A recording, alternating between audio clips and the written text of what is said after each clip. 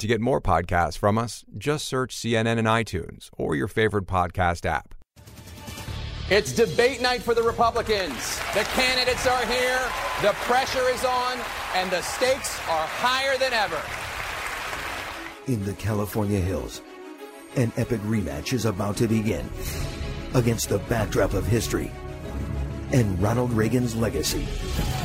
When it's over, the fight for the nation's highest office won't be the same. How stupid are our leaders? How stupid are they? Tonight, a debate doubleheader at the Reagan Library. A second chance for voters to compare the candidates side by side. I will be the greatest jobs president that God ever created. The frontrunner, riding a wave of anger at political insiders and railing against his rivals. You notice Jeb never uses his last name? Why? Because he's ashamed of it. The early favorite, he stumbled as Trump gained momentum. Now he's hitting back hard. This guy is now the front runner. He should be held to account just like me. Outsiders on the rise, a retired neurosurgeon and a former CEO. They shined in the first debate. Now he's closing in on the leader. Do I want to respond to Donald Trump's charges? I'm not going there. 11 other candidates are fighting to stand out from the pack. How are you? Good to see you. Thanks. The senators, power players, distancing themselves from the culture of the Capitol. If you see a candidate who Washington embraces, run and hide. The governors, chief executives, with mixed success in their bids to be commander-in-chief. You see, talk is cheap. We need action. The campaign veterans, struggling in an election season when experience doesn't seem to count. Today is the day we are going to begin to fight back. Now the stage is set for a crowded clash. Donald Trump is an entertainer, and I think I am a leader. Of hot-button issues. Marriage is what it has always been and what the Bible says it to be. And big personalities. I will build a great, great wall, and I will have Mexico pay for that wall. If you thought round one was intense, you haven't seen anything yet.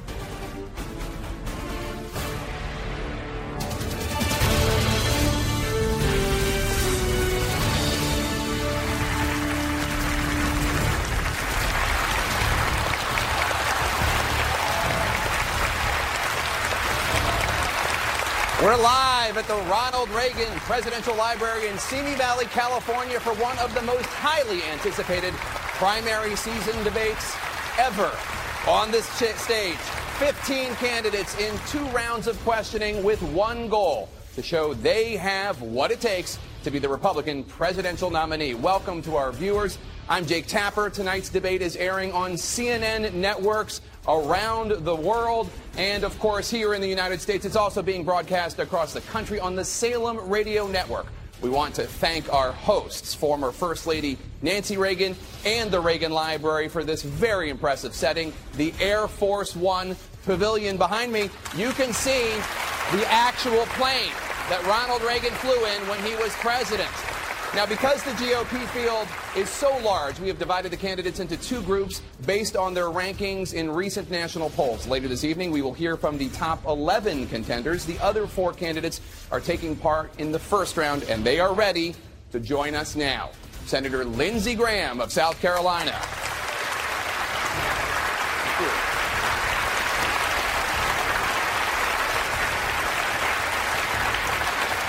Louisiana Governor Bobby Jindal.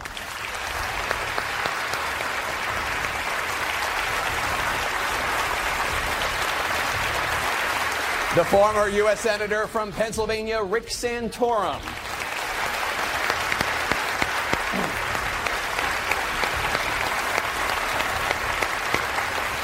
And former New York Governor George Pataki.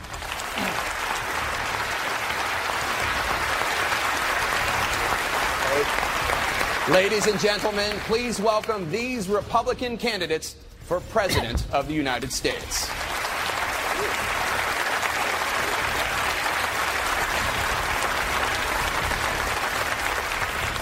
And now, if you would, please rise for our national anthem performed by actress and singer Natalie Hill.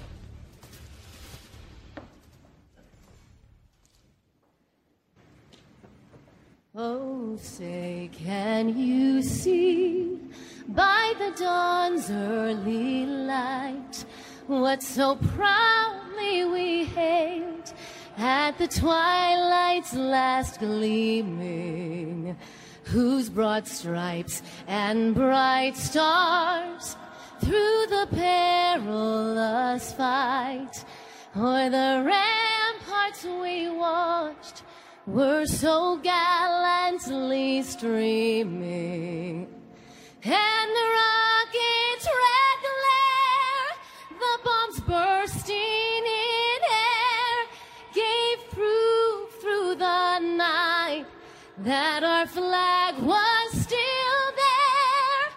Oh, say, does that star-spangled banner yet wave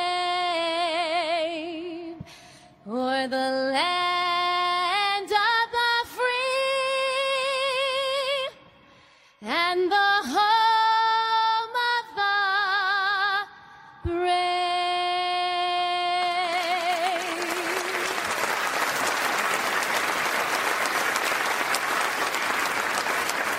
I'd like to ask the candidates to please take their podiums while I tell you a little more about how tonight's debate will work. I'm Jake Tapper. I'll be the moderator. Joining me in the questioning, Salem Radio Network talk show host Hugh Hewitt. He worked in the Reagan administration for 6 years. And CNN's chief political correspondent, Dana Bash.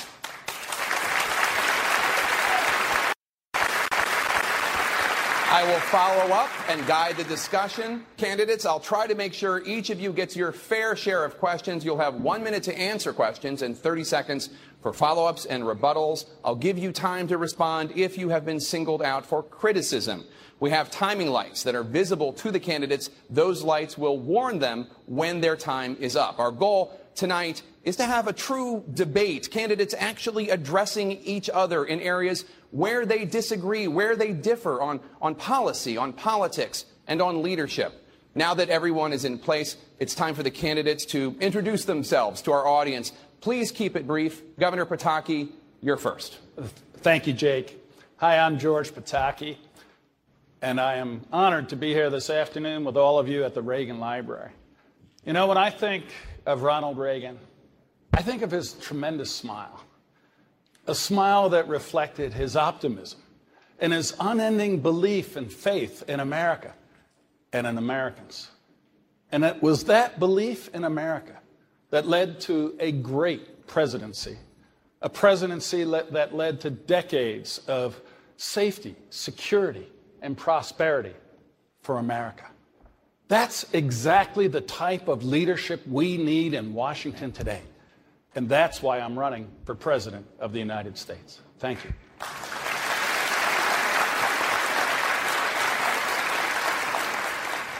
Hi, I'm Rick Santorum. Some of you may know me because I led the fight to end partial birth abortion. Some of you may know me because I led the fight to end welfare as we know it, put people back to work, reduce poverty, and reduce the federal budget. Some of you may know me because I successfully put sanctions on the Iranian nuclear program in Congress over opposition of both parties initially. But hopefully most of you know me most because I'm the proud father of 7 children, with particularly a special little disabled girl who is the heart and core of my heart, and married to a wonderful woman named Karen for 25 years who is the love of my life.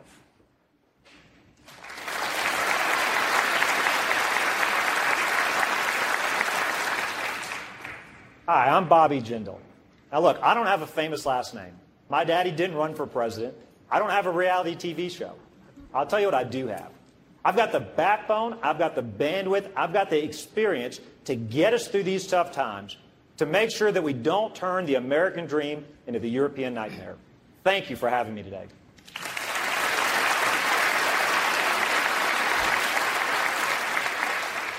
One, thanks CNN for having people at this debate. I'm Lindsey Graham from South Carolina, in case you can't tell. I want to thank Ms. Reagan for inviting me. It means the world to me. I'm the only candidate tonight who served in the military while Ronald Reagan was our president and our commander-in-chief. It's one of the highlights of my life. I'm running for president to destroy radical Islam, to win the war on terror, to protect you and your family.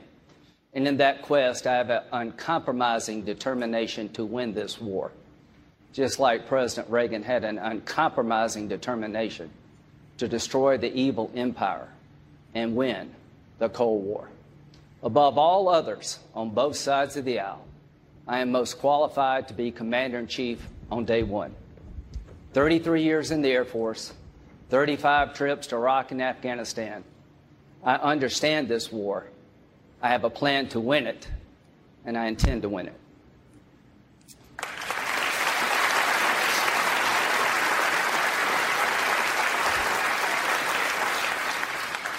Thank you, candidates. We're going to talk a lot about policy and your proposals this evening. But first, Governor Jindal, I want to start with you. You have said that the frontrunner, Donald Trump, is a, quote, unstable, narcissistic egomaniac.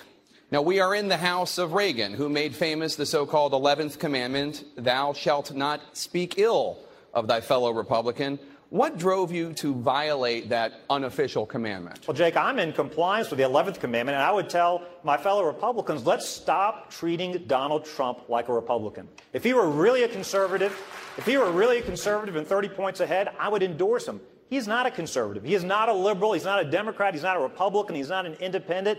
He believes in Donald Trump. Here's the reality. The idea of America is slipping away. $18 trillion of debt. Planned Parenthood selling baby parts across our country. Our government's creating a new entitlement program when we can't afford the government we've got today. We've got a president who won't even say the words radical Islamic terrorism. He's declared war on trans fats and a truce with Iran. Think about that. He's more worried about Twinkies than he is about the Ayatollahs having a nuclear weapon. That is what is happening. The idea of America is slipping away. We must not let that happen on our watch. We have a once-in-a-lifetime opportunity to rescue the idea of America, the choice for conservatives. Do we depend on proven conservative principles like Ronald Reagan did? Or do we turn this over to a narcissist who only believes in himself? Thank you, Governor. Thank you, Jake. Senator Santorum, do you think Governor Jindal is wrong for attacking your party's frontrunner? I think personal attacks just please one person, Hillary Clinton. And all we do when we go after each other, and we've seen a bunch of it, from people up on this stage, people who are going to be on the stage afterwards, who go after and make personal attacks on people. There are plenty of policy differences between the candidates up here and the candidates later. Donald Trump has every right to run for president as a Republican as anybody else in this audience, and he may have positions that I disagree with. But he has the right to do that, and the people should be given the benefit of the doubt to be able to see through those things. I don't think it helps when Republicans attack Republicans personally. I'll say some things tonight which will be very big differences. The issue of immigration is one that there are huge differences in this field, and I will be out there talking about how we have to control immigration, how we have to look after the American worker. The focus of this debate should be on how we're going to win this election and help improve the quality of life for American workers. And we aren't doing that when we're out there picking at each other and calling each other names. The name we should be calling out is, what are we going to do for average Americans who are losing ground in America today? And that should be our focus. Thank you, Senator. Governor Jindal, do you want to respond to that? Absolutely. Look, the reality is Hillary Clinton is gift-wrapping this election to us. They're running their weakest candidate. They've got a socialist that is gaining on Hillary Clinton. Folks, you can't make that up. A socialist is doing well in the Democratic primary. The best way for us to give this election back would be to nominate a Donald Trump. He'll either implode in the general election, or if, God forbid, if he were in the White House, we have no idea what he would do. You can't just attack him on policy. He doesn't care about policy. It's not enough to say he was for socialized medicine or higher taxes. Thank you, Governor. He's not serious. And Senator Santorum, just to assure you, we will get to those issues, but just a couple more on this general subject. Senator Graham, you've called Donald Trump a, quote, wrecking ball for the Republican Party. Voters in your home state of South Carolina in a recent poll prefer Donald Trump 30% to your 4%. How do you explain why so many of your constituents would rather have Donald Trump as the Republican nominee than you? Well, all I can say, if you looked at polling in 2012 and 2008 at this level, we'd have this stage, you'd have President Perry and President Giuliani. We've got a long way to go. And here's what I'm going to try to do tonight, convince you that I'm best qualified to be commander-in-chief for the 1% who are doing the fighting for the rest of us. And we're going to have a serious discussion tonight. All of us are going to say we want to destroy ISIL. But here's what I'm going to tell you. What we're doing is not working. I have a plan to do it. If I'm president of the United States, we're going to send more ground forces into Iraq because we have to. President Obama made a huge mistake by leaving too soon against sound military advice. To every candidate tonight, are you willing to commit before the American people that you will destroy ISIL and you understand we need a ground force to do it? Are you willing, Jake? Please ask everybody the following question. Would you go from 3,500 to 10,000 American boots on the ground in Iraq to destroy ISIL? Because if you don't, we're going to lose. Are you willing to send American combat forces into Syria as part of a regional army? Because if you don't, we'll never destroy ISIL in Syria. If you're not ready to do these things, you're not ready to be commander-in-chief. Thank you, Senator Graham. We're going to bring in Hugh Hewitt now, who has a question for Governor Pataki. Thank you, Jake. Governor, you signed the pledge to support the Republican nominee, and you promptly broke it. By doing so, by tweeting out that you would not support Donald Trump, have you released Donald Trump to be a free agent again, or anyone else in the field? No, Hugh, not at all. I have not broken the pledge because Donald Trump is not going to be the Republican nominee, period. Flat out, I guarantee you that. I will vote for the Republican nominee. You said on Twitter that you would not support Donald Trump. If he's the nominee, will you support him? He's not going to be the nominee, Hugh. And let me just say one word here. This is an important election with an enormous number of challenges facing the American people. And the first four questions are about Donald Trump. And the fifth one is, too. Would you really vote for Hillary Clinton I would not vote for over Hillary Donald Clinton. Trump if he's the nominee? No, I will vote for the Republican nominee. Okay. But let me say this flat out. Donald Trump is unfit to be president of the United States or the Republican Party's nominee. Look at what he did in Atlantic City. He says he's going to make America great again. He invested 4 casinos in Atlantic City, and he said, essentially, I'm going to make Atlantic City great again. Every one of those casinos went bankrupt. Over 5,000 Americans lost their job. And you know people who, in this difficult economic time, have lost their job and the pain that causes. He didn't lose anything. 5,000 lost their jobs. He will do for America what he did for Atlantic City, and that is not someone we will nominate. Thank you, Governor. Thank you. Senator Graham. One of the reasons why Donald Trump, Ben Carson, and Carly Fiorina are doing well is because they are political outsiders. In fact, that's one of the things. There are 2 things that they have in common. They've never been elected to office before, and they're doing better than all of you in the polls. The 4 of you have a combined 7 decades in elected office. Senator Graham, in this election season, do Republican voters see your service in government as a liability and not an asset? Well, what I hope Republican voters, libertarian, vegetarians, Democrats, you name it, will look for somebody to lead us in a new direction, domestically, but particularly on the foreign policy front. President Obama is making a mess of the world. What I'm trying to tell you here tonight, that Syria is hell on earth, and it's not going to get fixed by insulting each other. I've been there 35 times to Iraq and Afghanistan. I am ready to be commander-in-chief on day 1. I've been in the military 33 years, 140 days on the ground in Iraq and Afghanistan. I am so ready to get on with winning a war that we can't afford to lose. I hope you believe that experience matters. It's an all-volunteer force, folks. When you vote for commander-in-chief, they are stuck with your choice. We've had one novice being commander-in-chief. Let's don't replace one novice with another. And if I thought I could win this war without more American ground forces in Iraq and Syria, I would tell you, but we can't. Thank you, Senator. If we don't get on with this, they are coming here. Thank you, Senator. Let's turn to the topic of immigration. For that, I want to bring in my colleague, Dana Bash. Senator Santorum, Governor Jindal has supported a pathway to citizenship for undocumented immigrants once the border is secure. Why do you disagree with that? Well, in fact, just about everybody in this field supports some pathway to citizenship. There are just a few. Governor Jindal, Senator Cruz, Senator Rubio, Jeb Bush, a lot of others, Senator Graham, all support some sort of amnesty at some point in time or another. And this is really the interesting thing about this whole debate. This debate should not be about what we're going to do with someone who's here illegally.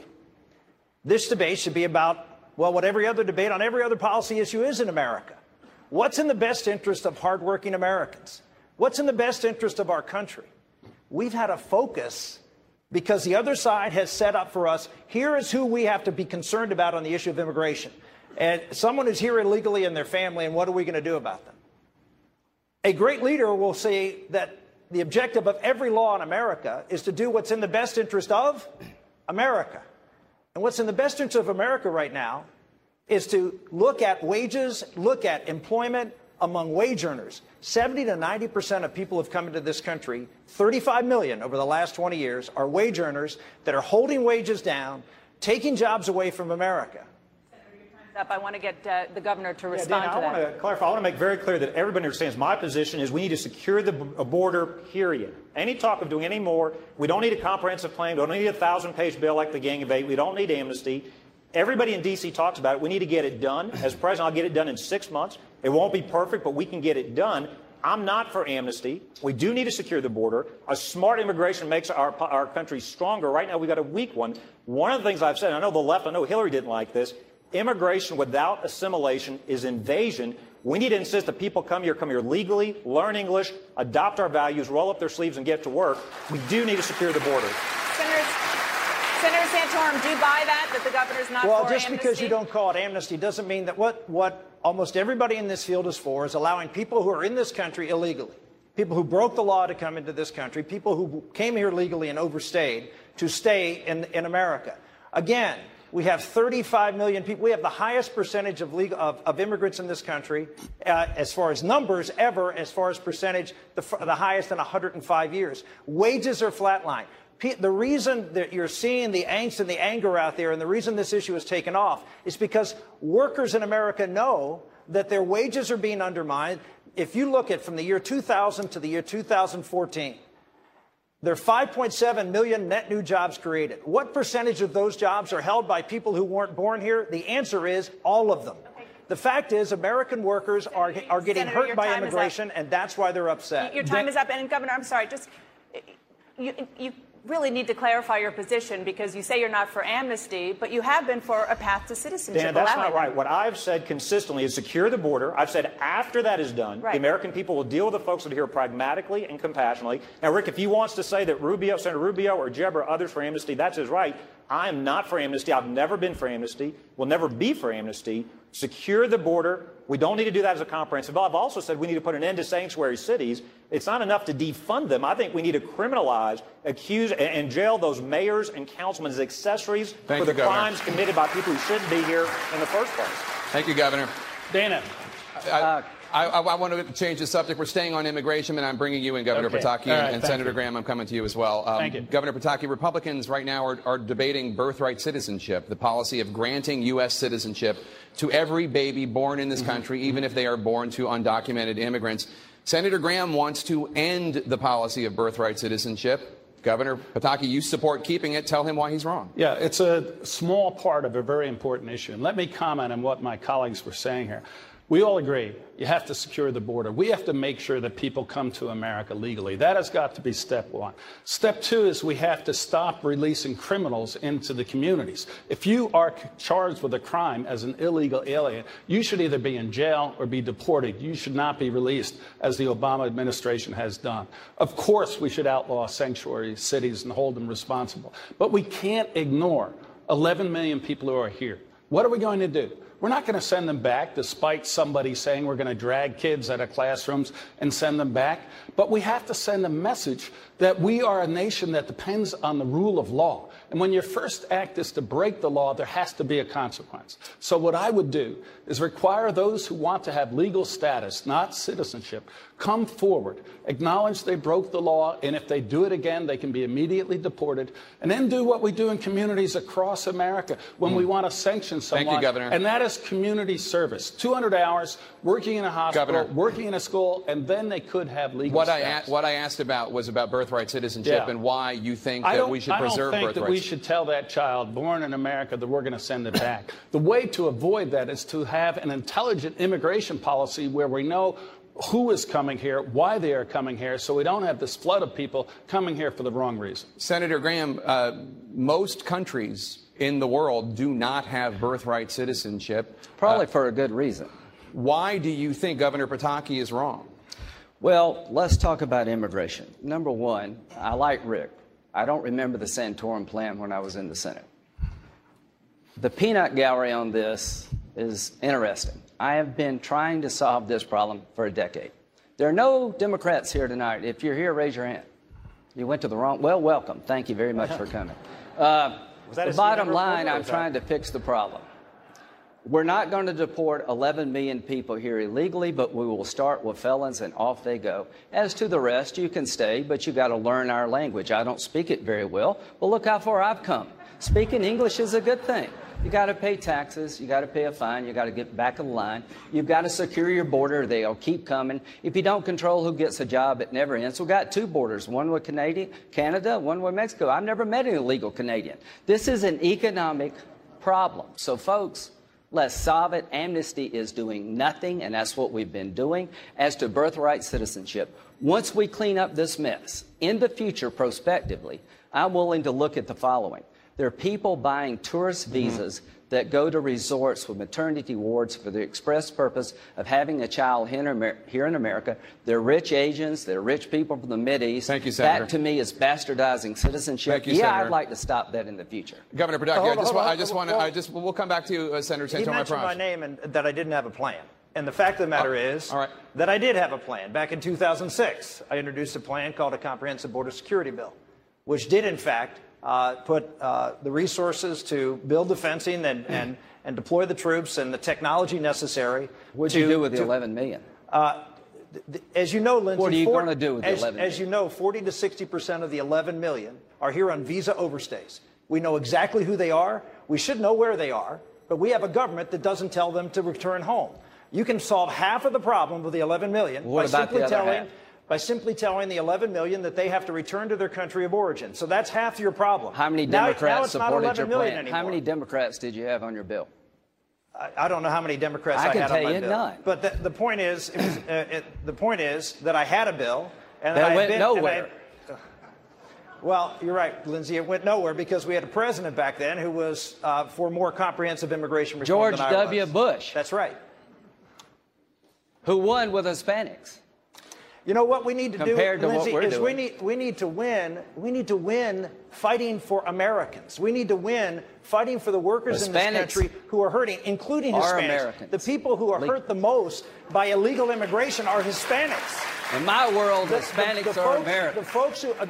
The folks who are hurt the worst are recent immigrants. By illegal immigrants coming to this country, last year alone, 700,000 illegal immigrants came into this country. Who do you think are most impacted? It's the folks who came into this country, played by the rules, did what they were supposed to do, came here and went to work, and now they're finding themselves out of work because someone illegally is willing to come in and work for less. I have a little different take on where the country is going on this issue. Number one, in 1950, there were 16 workers for every retiree. How many are there today? There's 3. In 20 years, there's going to be 2. And you're going to have 80 million baby boomers like me retire en masse, wanting a Social Security check and the Medicare bills paid. We're going to need more legal immigration. Let's just make it logical. Let's pick people from all over the world on our terms, not just somebody from Mexico. Let's create a rational legal immigration system because we have a declining workforce. Thank you, Senator. Strom Thurmond had 4 kids after he's 67. If you're not willing to do that, we better come up with a new legal immigration system. Thank you, Senator. Governor Pataki, I want to let you have the final word here. I just want to say, I have 7 kids. I've done my part. Oh, he's done his part. Governor Pataki? We have to deal with the people who are here illegally. We can't just ignore them or send them back. I think my policy would work to give them legal status, make them a part of an economy that will grow and help America. I want to turn to another pressing immigration issue, Governor Jindal. Over the next year, at least 10,000 Syrian refugees will be allowed to enter the United States. Governor Jindal, you've said it's ridiculous for America to let more refugees in from Syria, and you have expressed concerns about security. Senator Graham says that the United States has a moral obligation to these Syrian refugees.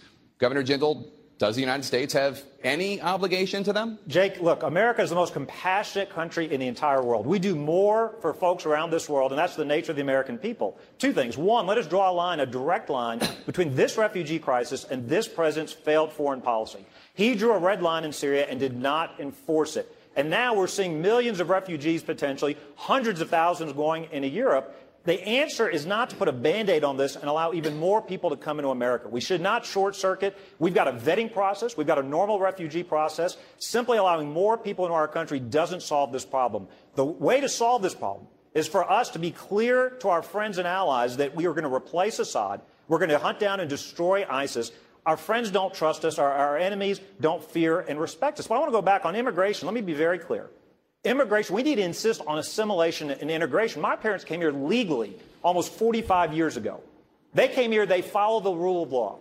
They knew English, they adopted the values. They didn't come here to be hyphenated Americans. They're not Indian Americans, they're not Asian Americans, they're Americans. It is important we insist on that in immigration going forward. Thank you, Governor. Senator Graham, your response when it comes to Syrian refugees. Yeah, number one, how does President Obama sleep at night? Look what you've let happen on your watch. Your commanders told you don't withdraw from Iraq because we'll lose all of our gains. 3 years ago, your entire national security team, Senator McCain and I begged you to do a no-fly zone and help the Free Syrian Army while it would matter, but you said no. I'm not blaming Bobby, I'm not blaming Rick, I'm not blaming anybody. I'm blaming Barack Obama for this mess. Thank you, Senator. I want to turn now. And I want to fix it. We're going to keep talking about the situation in the Middle East. Let me bring in my colleague, Dana Bash, again. Thank you. Senator Graham, you mentioned this earlier. You are calling for an additional 20,000 U.S. ground forces to fight ISIS in Iraq and Syria. And you have said, again just this evening, that anyone who's not willing to do that should not be commander-in-chief. Right. No one on this stage has gone that far. So are you saying, for Iraq and Syria, are you saying that everybody to your right is not fit for the Oval Office? I'm saying this, if they don't understand that Barack Obama's policies are not working, that we're not going to destroy ISIL in Iraq and Syria from the air, they are not ready. What have I learned in 35 trips? I learned what works and what doesn't. We were in a good spot in Iraq. President Bush made mistakes, but he adjusted. To those who fought in Iraq, you did your job, and Barack Obama wasted it all. Now we're in a spot where if we don't destroy ISIL soon, they're coming here. There are 3,500 American boots on the ground. You would never know it hearing your president, but we need about 10,000 to turn the tide of battle in Iraq. Then there is nobody left, Dana, to train inside of Syria. We spent $50 million training 54 people, and they're down to 4 or 5. They have been slaughtered, so we're going to need a regional army. The Turks, the Jordanians, the Saudis, the Egyptians, get their armies up together, and 90% of it will be them. They're going to pay for this war because we paid for the last two. But 10% at least will have to be us, and we're going in on the ground, and we're going to pull the caliphate up by its roots, and we're going to kill every one of these bastards we can find, because if we don't, they're coming here. Senator, let's get on with it. Senator Santorum, I know you're raising your hand. You're committing to this number of troops, both in Iraq and on the ground in Syria? I had proposed 10,000 troops. I did so about 6-7 months ago, that we needed to deploy additional troops to do exactly what Lindsey said, arm the Kurds. And he's saying 20,000. Would you? I've said 10,000, and if more is necessary. Look, the answer is this. Once ISIS established a caliphate, the game changed. Because once you establish a caliphate where you have an area of control, you have to take ground from that caliphate. Because if you don't, then in the Islamic world, it's seen as a legitimate caliphate. As long as they have territorial integrity and even expand it, they have legitimacy in much of the Muslim world to call people to join their jihad here in America, as well as in Iraq and in Syria. So we must take their ground. Thank you, Senator. Governor Jindal? Look, absolutely. We need to do whatever is necessary to hunt down and kill these radical Islamic terrorists. But this president his policies have helped to contribute to this problem. He went to the Pentagon the same week they announced they were cutting back the number of troops in the Army to say that we're not going to win this through guns. It's going to be a change of hearts and minds. This will be a generational conflict. That is nonsense. These are barbarians. They are burning, crucifying people alive, Christians and other Muslims. We need to hunt them down and kill them. It starts by having a president willing to call the enemy radical Islamic terrorists. If I may, does that include American ground forces in Syria as part of a regional army? Are all of you willing to commit to American ground forces going into Syria as part of a regional army to destroy the caliphate at its headquarters? Governor Pataki? Lindsay, let me comment on this. Last week was the anniversary of September 11th, and I was governor of New York on September 11th and led us through that horrible day. And I learned that we cannot assume that because radical Islam is a continent away, it doesn't pose a threat to us here in America. It did then, and today I think we are at greater risk of an attack than at any time since. We have got to destroy ISIS's ability to attack us here. But it's not 10,000 troops. It's not 20,000 troops. In my view, it's three things. First, we have to directly arm those fighting ISIS on the ground now. Thank you, Governor. Sorry, we have rules and timing. Governor Jindal, I do want to bring you in. I want to turn to a story in the news today. A 14-year-old Muslim high school student in Texas was arrested on Monday for bringing a homemade clock to school after it was mistaken for a fake bomb. Police released the young man after they determined it was, in fact, a clock. Today, President Obama invited that student to the White House. Governor Jindal, throughout your campaign, you've spoken many times about Muslim extremists in this country. How would you, as president, strike a balance between vigilance and discrimination? Well, Jake, look, I think the American people, we don't discriminate against anybody based on the color of their skin or their creed. I think the way you strike that balance, you say to Muslim leaders, they've got two responsibilities. One, it's not enough to denounce just simply generic acts of violence. They've got to denounce the individuals by name and say these aren't martyrs. These terrorists are not martyrs. Rather, they're going straight to hell. They're not going to enjoy a reward in their afterlife. Secondly, they have to explicitly embrace the same freedoms for everybody else they want for themselves. Look, I know it's politically incorrect to say this. The president says Fort Hood was an issue of workplace violence. We're at war with radical Islam. Our president loves to apologize for America. He goes to the National Prayer Breakfast, brings up the Crusades, criticizes Christians. We're at war today with radical Islamic extremists. It's not politically correct to say that, but the way you strike that balance, you say to Muslim leaders, denounce these fools, these radical terrorists by name, say they're not martyrs. Governor Jindal, I'm afraid you didn't answer the question. How do you strike the balance between vigilance and discrimination? Obviously, we know how you feel about the vigilance part of this. Do you ever see the discrimination part of it? Sure. I don't think a 14-year-old should ever get arrested for bringing a clock to school. So if you ask me, am I glad he was released? I'm glad that police are careful. I'm glad they're worried about security and safety issues. Look, in America, we don't tolerate, right now, the biggest discrimination going on is against Christian business owners and individuals who believe in traditional forms of marriage. They're throwing this woman in jail in Kentucky. Let's talk about that. Let's talk about the Christian florist, the caterer, the musician who simply want to say, don't arrest us for having or don't discriminate against us, don't shut down our businesses, don't fine us thousands of dollars for believing marriage is between a man and a woman. Let's talk about not discriminating against Christians. We will get to that subject later in the debate. Senator Graham. Well, you know, Kim Davis, I'm not worried about her attacking me. I am worried about radical Islamic terrorists who are already here planning another 9/11. We're at war, folks. I'm not fighting a crime. I want to have a legal system that understands the difference between fighting a war and fighting a crime. And here's the reality. Young men from the Mideast are different than Kim Davis. And we've got to understand that. Thank you, Senator. Islamic websites need to be monitored. And if you're on one, I want to know what you're doing. Governor Jake, if I can comment on this. Yes, Kim Davis is different from Islamist radicals from the Middle East. But on the other hand, we have one rule of law in America. And an elected official can't say that I'm not going to follow that law if it conflicts with my beliefs. I think she should have been fired, and if she'd worked for me, I would have fired her. We have to uphold the rule of law. Thank you, Governor. Imagine 1 minute, Jake, imagine 1 minute, that was a Muslim who said that I don't believe in gay marriage and refused to perform that wedding. We wouldn't have had that outrage. There is a place where the religion supersedes the rule of law. It's called Iran. It shouldn't be the United States. And we will get to that subject in the next block. We're going to take a very quick break. When we come back, both Jeb Bush and Donald Trump agree on one thing when it comes to taxes. We'll see if any of the candidates on stage agree as well. That's next. Stay with us.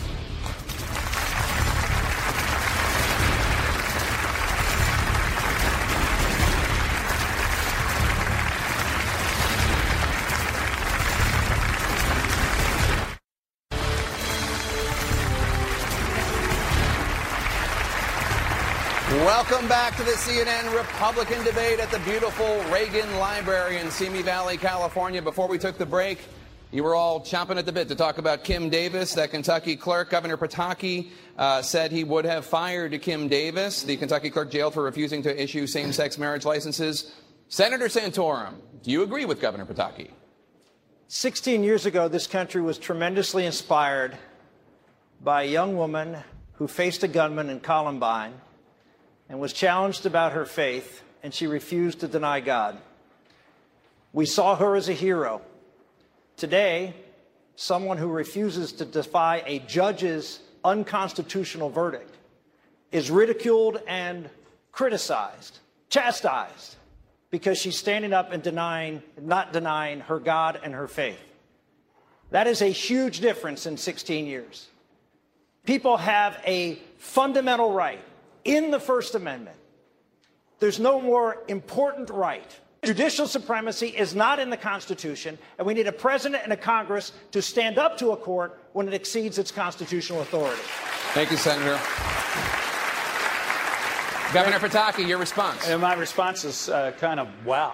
You know, we're going to have a president who defies the Supreme Court because they don't agree. If they're wrong. Then you don't have the rule of law. No, and what you have is judicial supremacy. You don't have a rule of law when the court has the final say on everything. The elected representatives of the people always have the opportunity to change that law. The Supreme Court makes a determination, but it's ultimately the elected officials who decide whether or not that would be accepted. By the way, if I have a chance to lead this country, I will appoint judges who understand their role. They're not going to be making the law. They're going to be interpreting law that the elected officials passed. But there's a huge difference between an individual standing up and saying, I am going to stand for my religious freedom and my religious rights. I applaud that.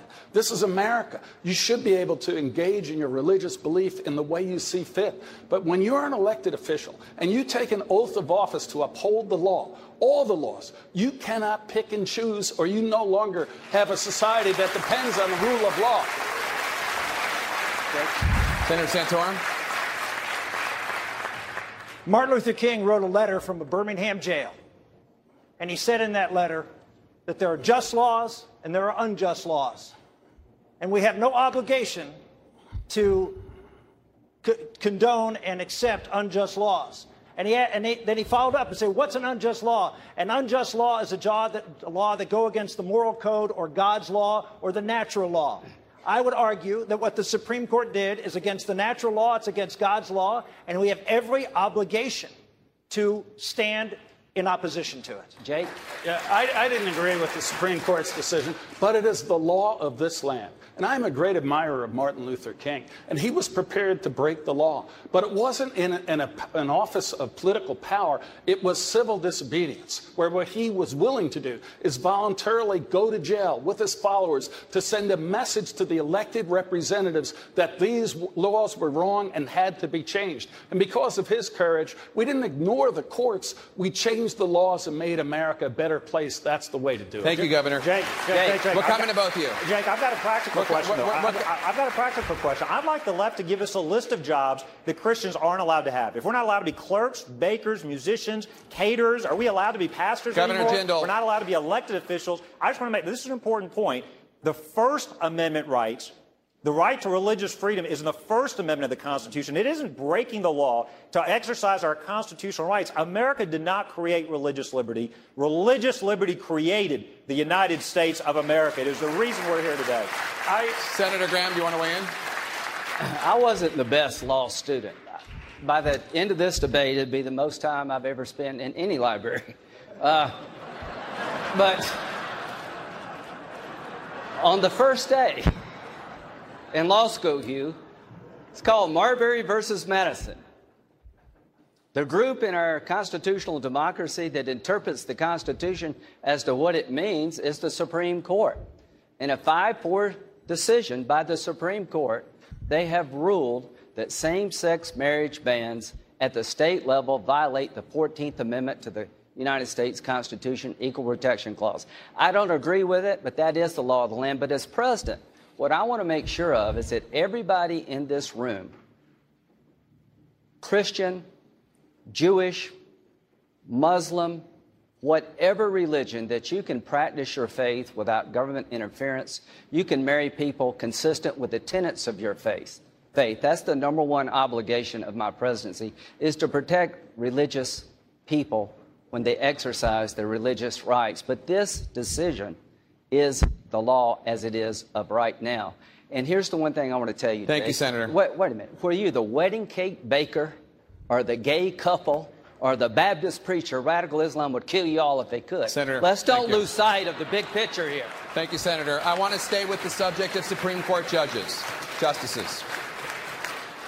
Governor Jindal, both Senators Graham and Santorum voted to confirm Chief Justice of the United States John Roberts, who has led with the majority twice to uphold Obamacare. Do you think that Graham's and Santorum's votes to confirm John Roberts were a mistake?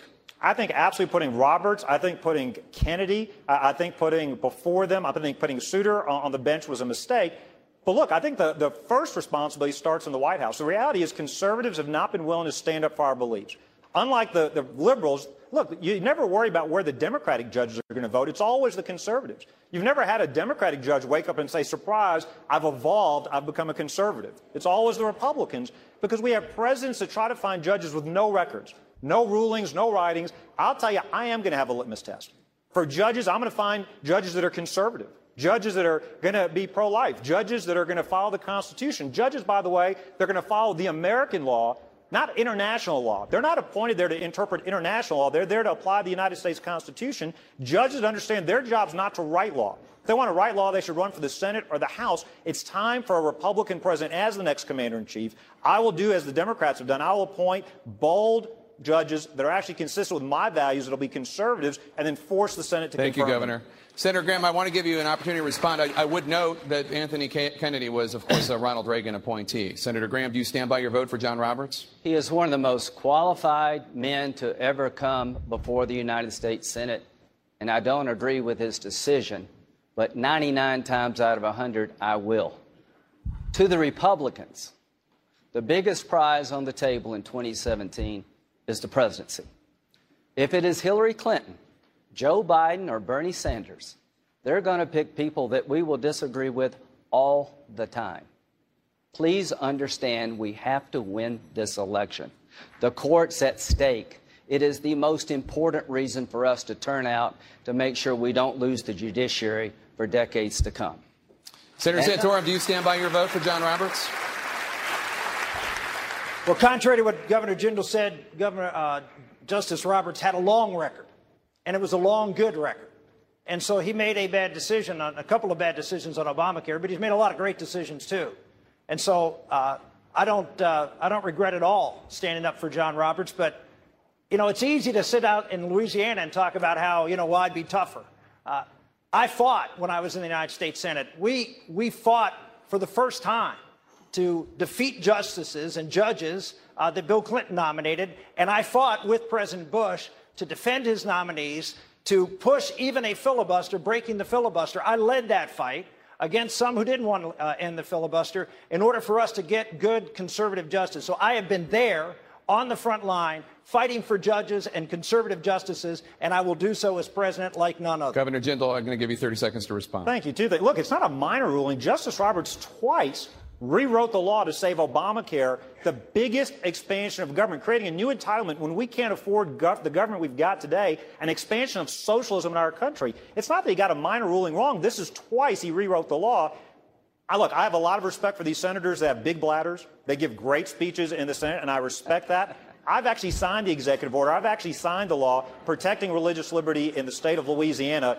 It's not 99-1. The one that he got wrong was a big one. Twice he bent over backwards to save Obamacare. If the Republicans had voted the way that they should have, we would still have our 10th Amendment rights, and Obamacare would not be the law of the land. Let me bring back Hugh Hewitt. Governor Jindal, Senator Graham just said it's all about winning. And in fact, if former Secretary of State Clinton is the successor to President Obama, none of this matters, and all this conversation is beside the point.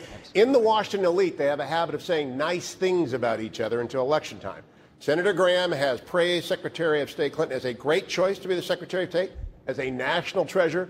Can anyone from inside of Washington win this election cycle, having praised Secretary of State Clinton that way? No, and it's not only whether they can win, they shouldn't win this election cycle. One of the things I do agree, and I want to thank Donald Trump after I've criticized him for everything from being a narcissist to an egomaniac, one of the things he was right about was to say nonsense to the D.C. establishment. It is time to fire all of them. You've got a choice between honest socialists on the left, like Bernie Sanders, and lying conservatives on the right. We've got the majority. What good has it done us? See, they said they were going to stop amnesty. They said they were going to repeal Obamacare. They didn't do either. Now they're not even willing to fight to defund Planned Parenthood. McConnell has already waved the white flag of defeat. They're not willing to stand up to fight for the issues that count. I think it is time to have term limits. I think it's time to have part-time citizen legislators. Let's pay them a per diem instead of a six-figure salary. Stop them from being seven-figure lobbyists. Let's also pay them a per diem for every day they don't go to D.C. Let's keep them out of D.C. Working in the real. Let's make them live under the same rules and laws they apply to the rest of us. Not only shouldn't they be elected, they can't be elected. Let's fire all of them from their current positions. Senator Graham, I took a shot at you. You're having a good debate, but there is this problem of Washington elites and saying wonderful things about each other. I've been called a lot of things, but never elite before. My dad owned a liquor store, a bar, and a pool room. So only in America can you go from the back of a liquor store to being an elite. Is that responsive to calling Hillary Clinton a national treasure, Senator? I introduced her at a conference about Africa. I thought Secretary Clinton did a good job when it came to dealing with our problems in Africa, particularly among women. George W. Bush set $40 billion aside, and Rick Santorum helped him. And President Bush wiped out AIDS and malaria for an entire generation of young African children. Secretary Clinton did a good job. Here's my problem, Secretary Clinton. Where the hell were you on the night of the Benghazi attack? How did you let it become a death trap to begin with? And why did you lie about what happened to these people? And if you want a new change in terms of foreign policy, don't pick her because she's his Secretary of State. I've got a real good chance of beating her because I don't say things bad about her all the time, just when she deserves it. And her definition of flat broken mine are a little bit different. But, Senator, can you go back and forth that way and expect to have an argument with the American people to persuade them about that? Ronald Reagan did a couple of really big things that we should all remember. He sat down with Tip O'Neill, the most liberal guy in the entire House. They started drinking together. That's the first thing I'm going to do as president. We're going to drink more. And what did these two great Irishmen do? They found a way to save Social Security from bankruptcy by adjusting the age of retirement from 65 to 67. So, yes, I will say nice things at times about Democrats. Yes, I will work with them. I will put the country ahead of party. Absolutely, I want to work with them. At the end of the day, Hugh, I'm lucky to be standing here. I'm the first in my family to ever go to college. Neither one of my parents finished high school. Darlene's here with me tonight. We owned a restaurant. But wait a minute. I understand. You asked me a question. This is important. Republicans need to tell the American people we get it as to who you are. When my mom died, I was 21. When my dad died when I was 22, we were wiped out financially. If it weren't for a Social Security survivor benefit check coming into Darlene, we wouldn't have made it. I don't need a lecture from Democrats about Social Security. I want to save it, just like Ronald Reagan did. Let's talk about the economy, if we could. Governor Pataki. Yes. Jeb Bush and Donald Trump are both proposing raising taxes on hedge fund managers who pay at a lower rate. Governor Pataki, you were the governor of New York, home of Wall Street. Do you agree that hedge fund managers need to be paying a higher rate? I would throw out the entire corrupt tax code. It's a symbol of the corruption and the power of the lobbyists and the special interest in Washington. It is 74,000 pages of incomprehensible gobbledygook. What I would do is get rid of that $1.4 trillion every year in exemptions and loopholes, dramatically lower the rates. The normal American person is paying higher taxes than they should because of loopholes, and one of them is that carried interest loophole. I would tax that income the same as ordinary income. I'd lower the rate to 24%, for all Americans, but I would not give a special break to the Wall Street fat caps. So you are with Jeb Bush and Donald Trump on the hedge fund? It's hard for me to say that I'm with Donald Trump on anything, but on this issue, I agree with him. But let me just make one other point. It's not just throwing out the tax code to break the back of the special interests that control Washington. It's other reforms. I would propose a law. Right now, there are over 400 former members of the House and Senate who are registered lobbyists in Washington. I would propose a law day one. You serve 1 day in the House or Senate, there's a lifetime ban on your ever being a lobbyist in Washington, D.C. You get elected, you go back home. You don't stay and support the special interests. Governor Jindal. Governor Jindal. That's 3 Republicans running for president who support hedge fund managers paying a higher rate. Are you the 4th? 2 things, Jake. One, I'm absolutely for ending all these carve-outs and loopholes and special interests for those they get lobbyists. They get sweetheart deals you and I and the rest of this audience couldn't get. So as a part of overall comprehensive tax reform that has a lower, flatter tax code, sure. As a single item just to raise taxes, no. I don't want to give the government more money. Government has grown under this president where now it is going to overwhelm the American economy. We've got to cut the size of the government economy. Nobody else running for president has done that. I am the only candidate. I've cut my state budget 26%. Everybody else talks about it. We have done it. So as a part of overall tax reform that cuts rates, flattens and lowers the tax code, sure, but I'm not for raising taxes on anybody. We already have too much money going to D.C. Let's stay on the topic of taxes. I want to bring in my colleague, Dana Bash. Senator Santorum, you just heard Governor Jindal and Governor Pataki talk about tax reform. Jeb Bush has proposed a tax reform plan, and in it he limits deductions, including the popular home mortgage deduction. Would you do the same as president? Actually, I'm going to be proposing a plan. I call it the 2020 Perfect Vision for America. It's a flat tax, a 20% flat tax on income, 20% flat tax on capital gains and on corporations. We eliminate all the deductions, special interest provisions in corporations. We deal with the carried interest issue because everybody pays the same 20%. So there's no advantage as to how you take your income. That will create growth. We're going to allow expensing for corporations. For manufacturing, again, I pledged when I announced that I was going to run for president on a factory floor that I would make America the #1 manufacturer in the world. Why? Because we need to put Americans back to work, hardworking Americans who are not doing well in this economy, and we start creating jobs here in manufacturing. People from all skill levels are going to be able to work. We put a 20% rate on corporations. We're competitive with almost every country in the world. We allow for expensing. We have a 3-year phase-in. We start at 0 for manufacturers, phase it up to 20. You're going to see an enormous investment of capital and equipment. You're going to see people, you're going to have problems finding folks who are going to be able to work in manufacturing. That's how many jobs we're going to create. So the answer is, you know, we're going to lower and flatten taxes. We're going to put government on a budget, a 10% across the board. Time's up, Senator. In employment, we've got a lot of plans. Okay, time's up, Senator. And Governor, just to bring you back into this, you said that you would be okay with what is effectively raising taxes on hedge fund managers as part of a tax reform plan. Would you also be for doing away with people's deductions for their mortgage interest? No, I would not. I would keep that deduction. I would lower the rates dramatically. So, yes, that group that has a special carve-out would pay more, but everybody else is going to pay less. I would keep the home mortgage deduction, the charitable deduction, and others. And by the way, you know, I agree with Rick on manufacturing, but my approach is different. I would pass a rate on manufacturing of 12%, the lowest in the developed world, so we can make things in America again. I know how important those jobs are.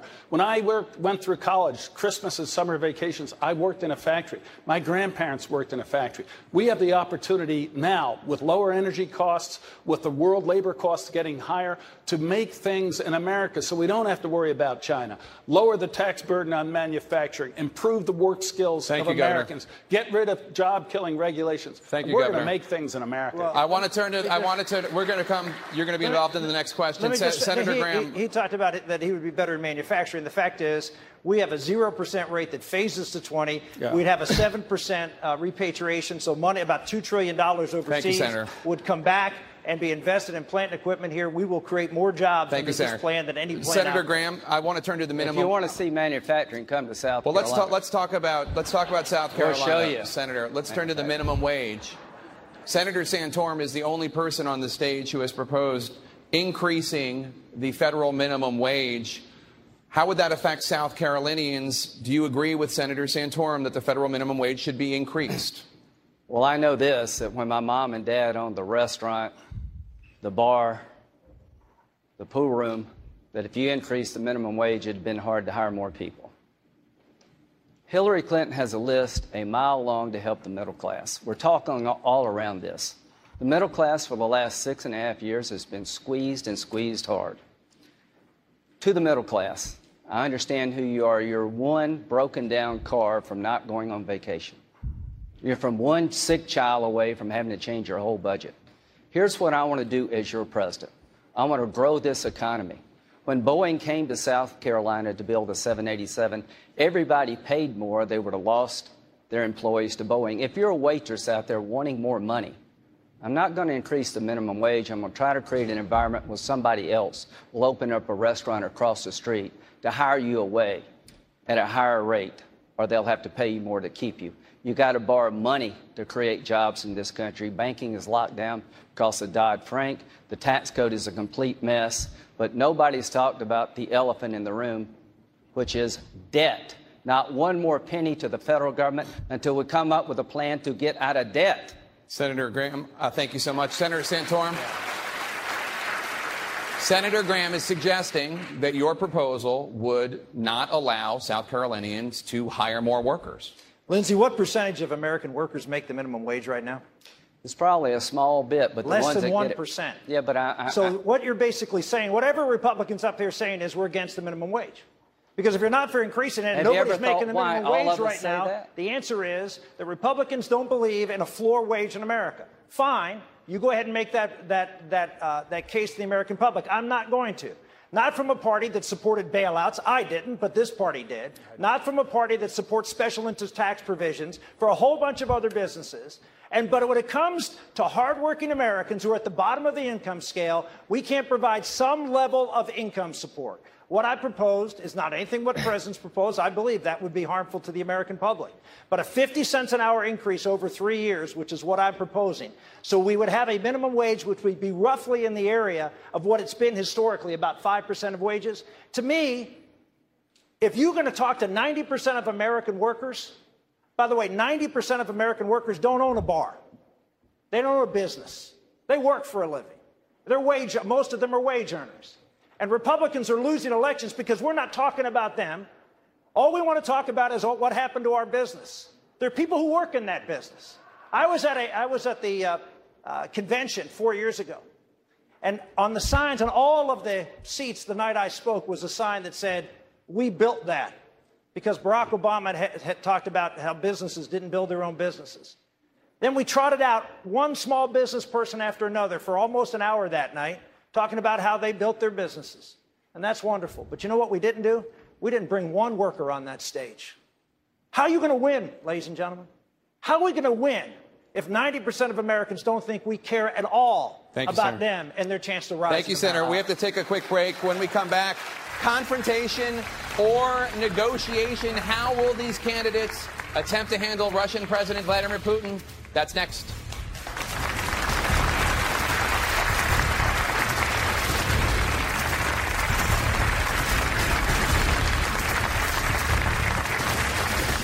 Support for CNN debate podcasts comes from Casper, an online manufacturer of one premium mattress. Casper is determined to wake up the sleep industry with one perfect mattress. It's engineered for supportive comfort, made in America, and ships in a compact box right to your doorstep. You can skip the store and try it in your own home risk-free for 100 nights. Order a Casper mattress online today and experience better nights and brighter days. For $50 towards your purchase, use code AMERICA at checkout.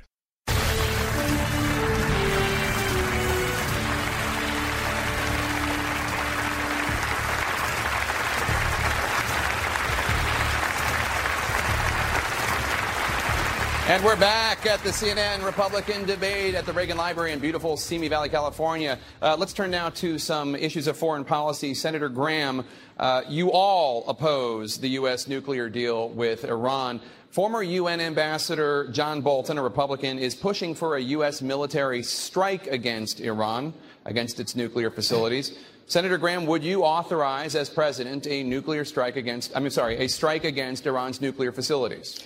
If I believe they were trying to break out and get a bomb, absolutely. And here's the most important thing. They know I would if I had to. And none of us are going to be able to defend this country adequately until we rebuild our military. A weak economy, a military in decline, the world on fire. Does that sound familiar to you? Michael, does that sound familiar to you? The first thing I'm going to do as Commander-in-Chief on day one is call the Chairman of the Joint Chiefs and say, what do you need that you don't have? We're cutting our military. We're on track to have the smallest army since 1940, the smallest Navy since 1915, and John Kasich says he wants to close more bases. I want to rebuild our military, and I want the Iranians to know that if I had to, I would use it. The worst nightmare in the world is a radical Islamic regime with a weapon of mass destruction. The only reason 3,000 of us died on 9/11 is not 3 million. And not 3 million is because they couldn't get the weapons to kill us. They're on track to get a bomb even if they don't cheat. This deal is a nightmare for Israel. They're coming here if we don't watch it. Terrorism with a nuclear capability sponsored by Iran. So, yes, I would use military force to stop them. I would set this deal aside, and I would get you a better deal. If you gave me $100 billion, I could get almost anybody out of jail. We couldn't even get our hostages out of jail. Governor,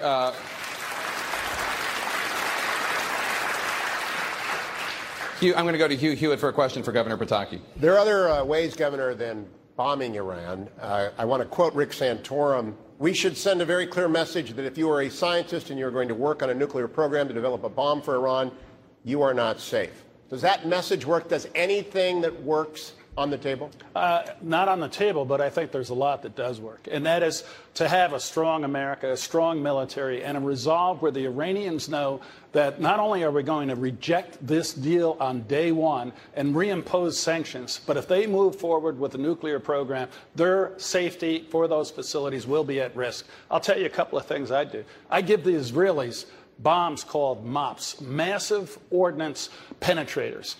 Give them to Israel. Let the Iranians know we're prepared to work with Israel to make sure they never have a nuclear weapon. And let me point out that Hillary Clinton is supporting this deal. She was the senator from New York on September 11th. She saw what happened at the hands of radical Islam. This is the senator who did the reset program with Russia, who allowed the Middle East to deteriorate to flames, who has lied about Benghazi and is now supporting the Iranian deal. That's the opponent we are going to have next November. We have got to win this election. Everything we say is wonderful, but we have to win. And once we win, we have to actually do what we say. I can do this. Senator Santorum, staying on that. Any means necessary? Is that what you meant to say? Is that what's still on the table after this, what many of us believe is a catastrophic deal? As you know, Hugh, 12 years ago, I authored the Iran Freedom Support Act, which put sanctions on the Iranian nuclear program as we came within 4 votes of passing a very strong version of that. The 4 people who opposed me on the floor, Joe Biden, John Kerry, Hillary Clinton, and Barack Obama. And we came 4 votes short, but for 12 years, I have been laser beam focused on the issue of Iran with a nuclear weapon. Why? Because I understand who they are. Yes, they're radical Islamists. That's true. But they're a particular version of it, which is an apocalyptic version, which is a death cult. They believe in bringing about the end of the world. If you poll Iranians and Iraqis, Shiites in the region, more than 2/3 of them believe that the end of the world is going to come within their lifetime. Why? Because their regime preaches it. They believe in bringing about the end of times. That's their theological goal. And we are in the process of giving them a nuclear weapon to do just that. That's why on day one, I would say to the Iranian government, you open up all of these facilities for inspection. You make them available to the UN, to the U.S., everything. We can go everywhere, or else we will take out those facilities. And when people say you're going to start a war, my response is, no, I'm going to stop a war, because a nuclear Iran is the end. Thank you, Senator. Senator Graham. Jake, I'd like to answer that question. We're bringing you in on this question as well. Senator Graham, Vladimir Putin in recent days has sent an estimated 6 more tanks, 4 helicopters, and Russian ground troops into Syria to help support President Assad, an enemy of the United States. The Russian military is also buzzing American planes and naval vessels around the world. Your frontrunner, Donald Trump, says he can do deals with President Putin, that the two of them will get along, quote, very well. Why would your confrontational approach work better than Mr. Trump's negotiation? Do you think Putin would be in the Ukraine or Syria today if Ronald Reagan were president? No. This is what happens when you have a weak, unqualified commander-in-chief who doesn't understand the role America plays in the world. Why is it bad for you that Russia is helping Assad? He's the magnet for Sunni extremists. The Syrian people are not going to accept him as their legitimate leader. By Assad being helped by Russia, it means the war never ends. It means the next 9/11, which is most likely to occur from an attack from Syria, is more likely. At the end of the day, if I'm president of the United States, I've told you what I'm going to do. There's nobody left in Syria to train. We're going to get a regional army who doesn't like ISIL, who won't accept Assad because he's a puppet of Iran. We're going in on the ground, and we're going to destroy the caliphate, pull it up by its roots, and we're going to hold the territory. This is a slap in the face from Putin to Kerry and Obama. Assad must go. If he doesn't go, this war never ends. And if the war in Syria continues, it is coming here. For God's sakes, let's get on with fixing the problem in Syria. Governor Jindal, how would President Jindal get the Russians out of Syria? Well, Jake, I want to answer that question. I want to go back to Iran. I didn't get a chance to answer that as well. Look, on Russia, across the world, dictators walk all over this president. He treats our friends like dirt. He lets our enemies walk all over us. The only group he's able to out-negotiate are the Senate Republicans. They never should have passed this bad Corker bill. Instead of a two-thirds vote to approve the Iran deal, it now takes a two-thirds vote to reject the Iran deal. I want to ask Lindsey a question. Will the Senate Republicans, they still have time, are they willing to use the nuclear option, meaning get rid of the filibuster, to stop Iran from becoming a nuclear power? Now is the time for the Senate Republicans to stand up and fight. We are tired of the establishment saying there's nothing we can do. All night tonight we've heard Republicans say things like, well, the Supreme Court's ruled, there's nothing I can do about religious liberty. You know, the president did this, there's nothing we can do about it for 2 more years. There is something we can do. We won the Senate, we won the House. What was the point of winning those chambers if we're not going to do anything with them? You're going back tonight. You still have time before the Thursday deadline. Will y'all use the nuclear option to stop Iran from becoming a nuclear power? Bobby, you were in the Congress, and all I can tell you to everybody here, if you want to repeal Obamacare, get a new president. If you want to defund Planned Parenthood, elect a pro-life president, because that's the only way. If we passed the Cardin bill, Graham-Menendez, it would go to the president. He would veto it. 67 votes are required to override the veto. Well, and Lindsey, wait a minute. Now, you asked me a question. So I don't want to take off the table the ability to slow down Obama in his last 13 or 14 months, because I want 60 votes to stop what I think he's going to do between now and January 2017. 5 Republicans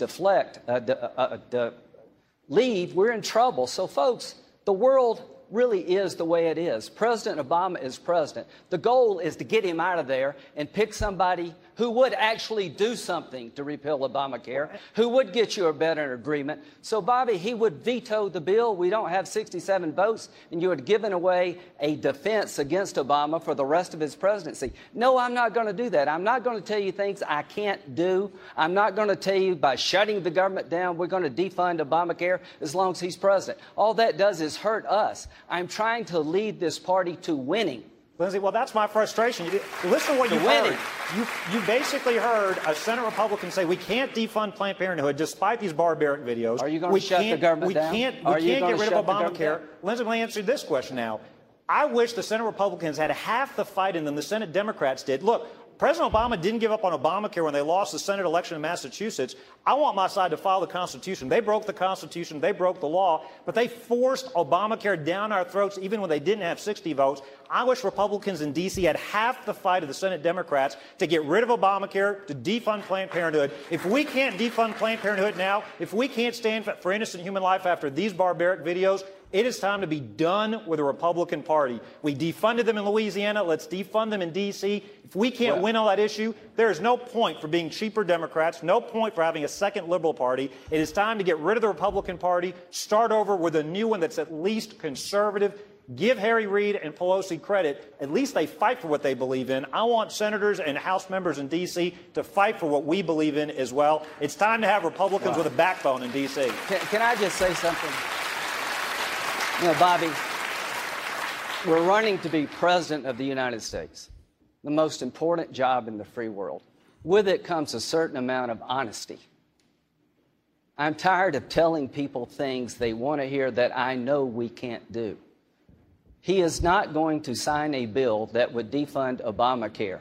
If I am president of the United States, I wouldn't put one penny in my budget for Planned Parenthood. Not one penny. I'm as offended by these videos as you are. But the one thing I'm not going to do going into 2016 is shut the government down and taint our ability to win. What you're saying and what Senator Cruz is saying, I am really sick of hearing. Trying to get the Republican Party in a position to win. That's what I'm trying to do. And that does matter to me. Thank you, Senator. The final questions for these 4 Republicans as the top contenders get ready to take their places on the debate stage when we come back right after this.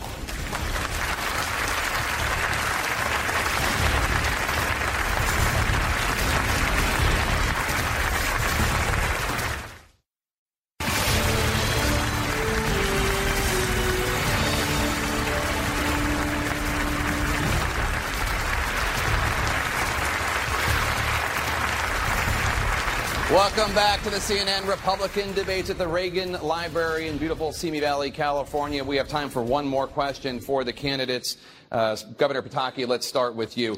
You have all spent the last hour and a half debating each other. The other 11 candidates are on their way to the stage. What is the one thing as a candidate that you offer that no one at the next debate can offer? I think there are 2 things, Jake. 2 things that we need as Republicans. First, we have to win the election. You're going to hear a lot of great ideas. I'm going to do this. I'm going to do that. None of it matters unless you win the election. And the second is once you win, you have to be able to govern successfully. You've heard a lot of fighting back and forth. You didn't get this done. You didn't get that done. That's the way Washington is today. You have to have a leader, a president, who will actually get a conservative agenda through. I'm running because I've done both those things, and I did them in one of the most liberal states in America. I got elected 3 times in the state of New York.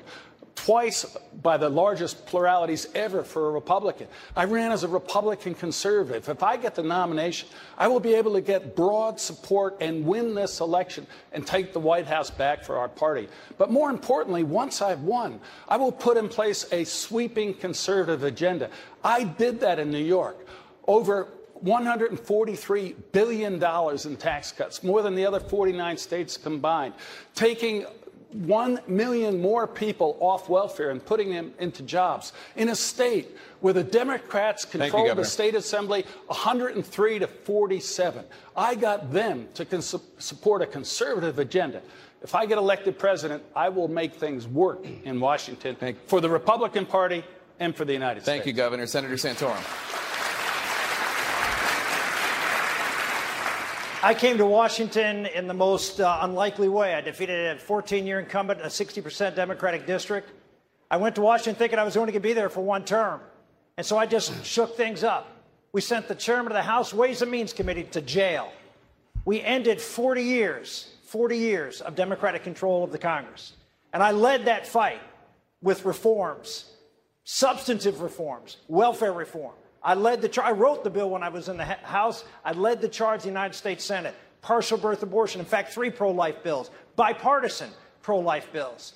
I mentioned the Iran bill. We also passed one on Syria. Health savings accounts, many of you know. I authored the original bill on health savings accounts, pushed that through the Congress for private sector health care reform. An outsider who came to Washington from a tough state of Pennsylvania, and we got conservative things done. I made things happen in a town where things don't happen very much. Now, after 10 years of seeing the mess, the retreat that we see in the Republican Party in Washington, D.C., it's time to get someone who's an outsider. Thank you, Senator. Who can go to Washington, D.C. and knows how to get things done. And you know what? You have a lot of folks who will tell you a lot of things. Look at their record.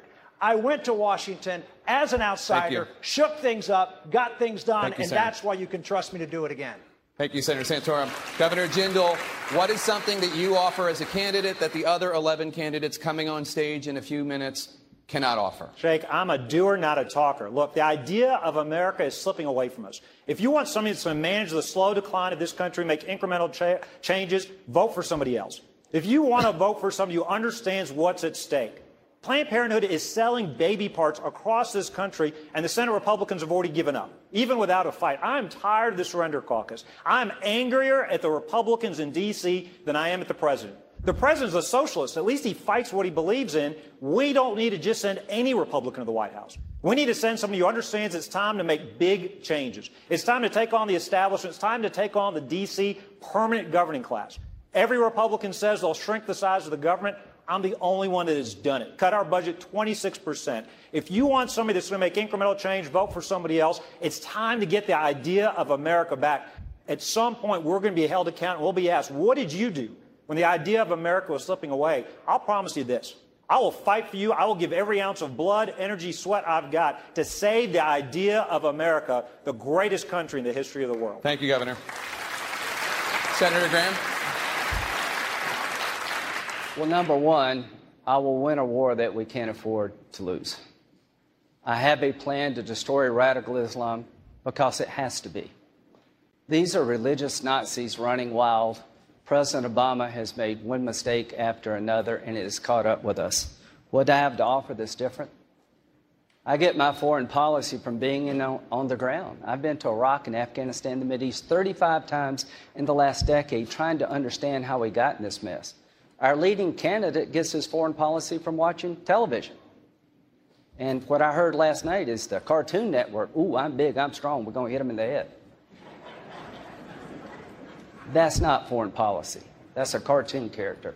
John Kasich, a good friend of mine, said in New Hampshire, we're going to close more bases on his watch. On my watch, we're going to open up more bases. The military is in decline, folks. We're going to have the smallest military in modern times, spending half of what we would normally spend by the end of this decade. Thank you, sir. What do I offer? What do I offer? To make your family safe and our country strong again, a vision and a determination to win a war that we cannot afford to lose. Thank you, Senator Graham. Our thanks to the candidates for a great debate. In just a moment, we're bringing the candidates from both of tonight's debates together for a group photo. It will be a first in this campaign. And then, of course, the main event, the top 11 candidates going head-to-head. I will be back as moderator. Right now, let's go to my colleague, Anderson Cooper.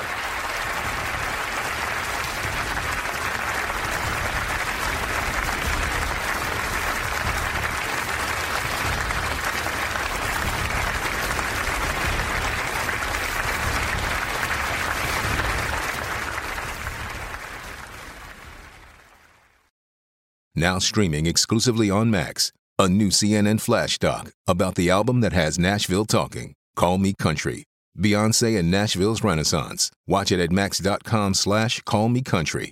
Max subscription required.